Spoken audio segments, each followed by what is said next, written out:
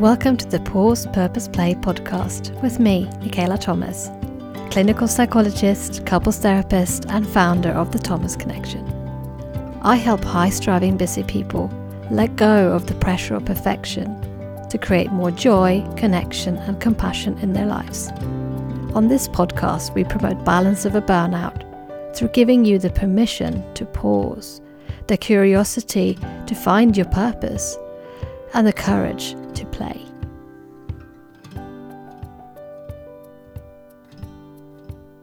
Welcome back to the Pause Purpose Play podcast with me, Michaela Thomas.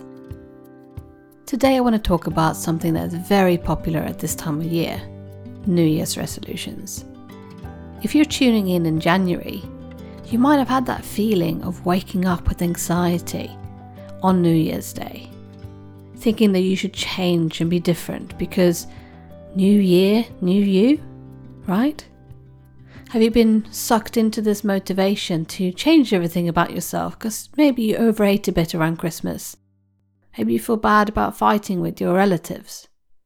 There's so much pressure to be perfect in our society.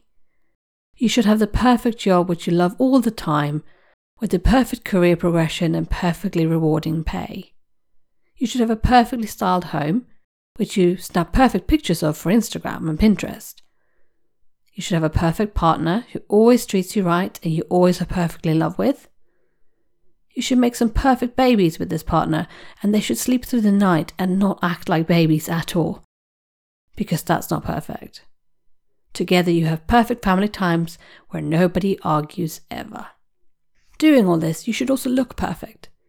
You should be in perfect shape and tell everyone what perfect exercise you do and how you don't eat junk food ever. Ever, ever, ever. And it's all organic, of course. It's a new year, but you are still you. With all your quirks and imperfections, with all your flaws and mistakes. With your mood swings and your bad habits of reading on the toilet and eating the last of something without putting it on the shopping list. That won't change in a heartbeat when the clock strikes midnight and a new year begins. Like some sort of inverted Cinderella story, turning the pumpkin into a luxurious carriage whisking you off to the ball. You are still you. It's time to learn to be okay with the you that you are, rather than trying to get rid of everything about you.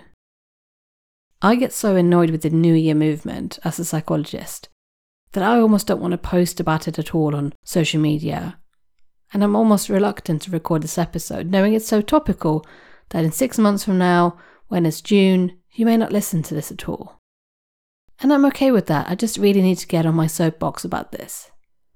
We get pushed to lose weight and restrict and all sorts of mean things, fueled by a passionate unkindness towards ourselves, like one of my clients used to say. And that means that some of the quite helpful messaging around healthy habit forming gets diluted at this time of year by the motivation behind it, to punish and restrict rather than to nurture and nourish. New Year's Day is in the middle of winter as well, when our motivation is at a low point. The new year is a time for quiet contemplation and coziness, not radical changes and pressure. It's cold, you've just had a lot of stress around the holidays, maybe returning to work after a period off. Now is not the best time to make vast and radical changes, which you won't stick to.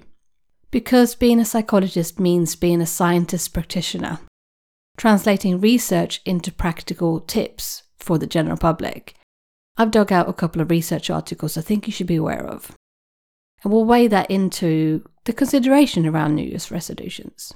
So in this first piece of research, researchers Oskarsson, Karlbring, Andersson and Rosenthal found in 2020, when they studied New Year's resolution in over 1,000 people, they found that a year after the New Year's resolution was set, about 58% of the participants felt that they had succeeded in meeting the goal, if they had approach-oriented goals.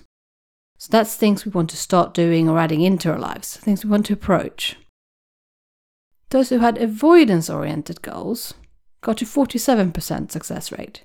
And that might mean getting rid of something and moving away from something in life that we don't want to have, like weight loss, wanting to get rid of weight. Those who had support in meeting their goals generally did better than those without. So what that means is that when you set a goal which is about adding something fulfilling and rewarding into your life, like taking up a new sport. That might be more helpful rather than saying, I want to get rid of 10 pounds. Then consider the second study by researchers Powers, Costner and Topicue from 2005, which found that people who are self-critical and perfectionistic tend to be significantly worse at reaching their personal goals when they set them as an implementation intention. So implementation intention might mean setting a New Year's resolution because you're intending to do something. So, setting a good intention at the beginning of the year isn't likely to get you to the finish line after 12 months if you combine it with unrealistic expectations and pressure on yourself, as well as beating yourself up for any mistakes along the way. So if you are tuning in because you do have high standards for yourself, maybe bordering on perfectionistic or unrealistic pressure, then really tune into that piece of research that makes it harder for you to meet those goals. So consider what kind of goal or resolution you may have set yourself already. Is it about approaching or avoiding something? Do you have support in making this new change happen in your life? Have you set the bar way too high because of perfectionistic tendencies? Are you likely to beat yourself up if you fail? Considering that even with support, it's about 50-50 if you'll meet your resolution or not. So be kind to yourself and step away from the harsh resolutions, my friend. If you are going to make a resolution, because I can't stop you, make it a promise to be kinder to yourself. Set a small and manageable intention to improve your health using something like Dr. Chatterjee's Feel Better in 5 book. 5-minute changes here and there are more helpful than a vast and all-encompassing diet or exercise regime, which research shows that 1/4 of you will drop after a week anyway. So as always, do try to take care of yourself. At this time of year, even more so when you see all this pressure to be perfect, all of these vast intentions and resolutions set by other people, which might be destined to fail because they're set too high. Tune into yourself. What do you actually really need at this time of year? Do you need to cut yourself some slack?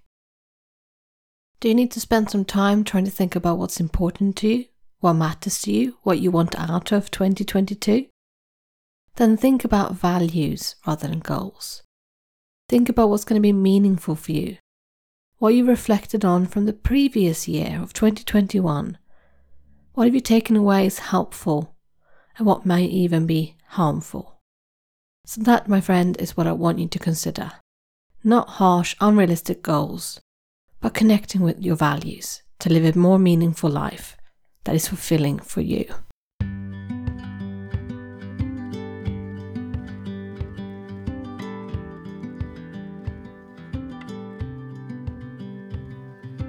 Thank you so much for taking the time to listen to this episode. I know it's not easy when you feel busy and overwhelmed to find time for another thing to do. If this is you, if you feel overwhelmed or that you are close to your breaking point, then I've got a downloadable checklist for you that's going to help. This checklist is called Calm the Overwhelm. The first section has signs and symptoms of you being overwhelmed mentally or physically, showing you that you might be close to breaking point or burning out. The second part is actionable, easy things you can do to try to slow down and give yourself a break. And the third part is a checklist of all the things that might show up when you're asking yourself to take a break. Perhaps your inner critical voice will have an opinion about why you're not allowed to give yourself the permission to pause. To download this free resource, go to www.thethomasconnection.co.uk/calm. So that's thethomasconnection.co.uk/calm. This episode of the Pause Purpose Play podcast was presented by me, Michaela Thomas, and you can find me on thethomasconnection.co.uk. And because great work rests on having a great team, this episode was kindly edited by Emily Crosby Media.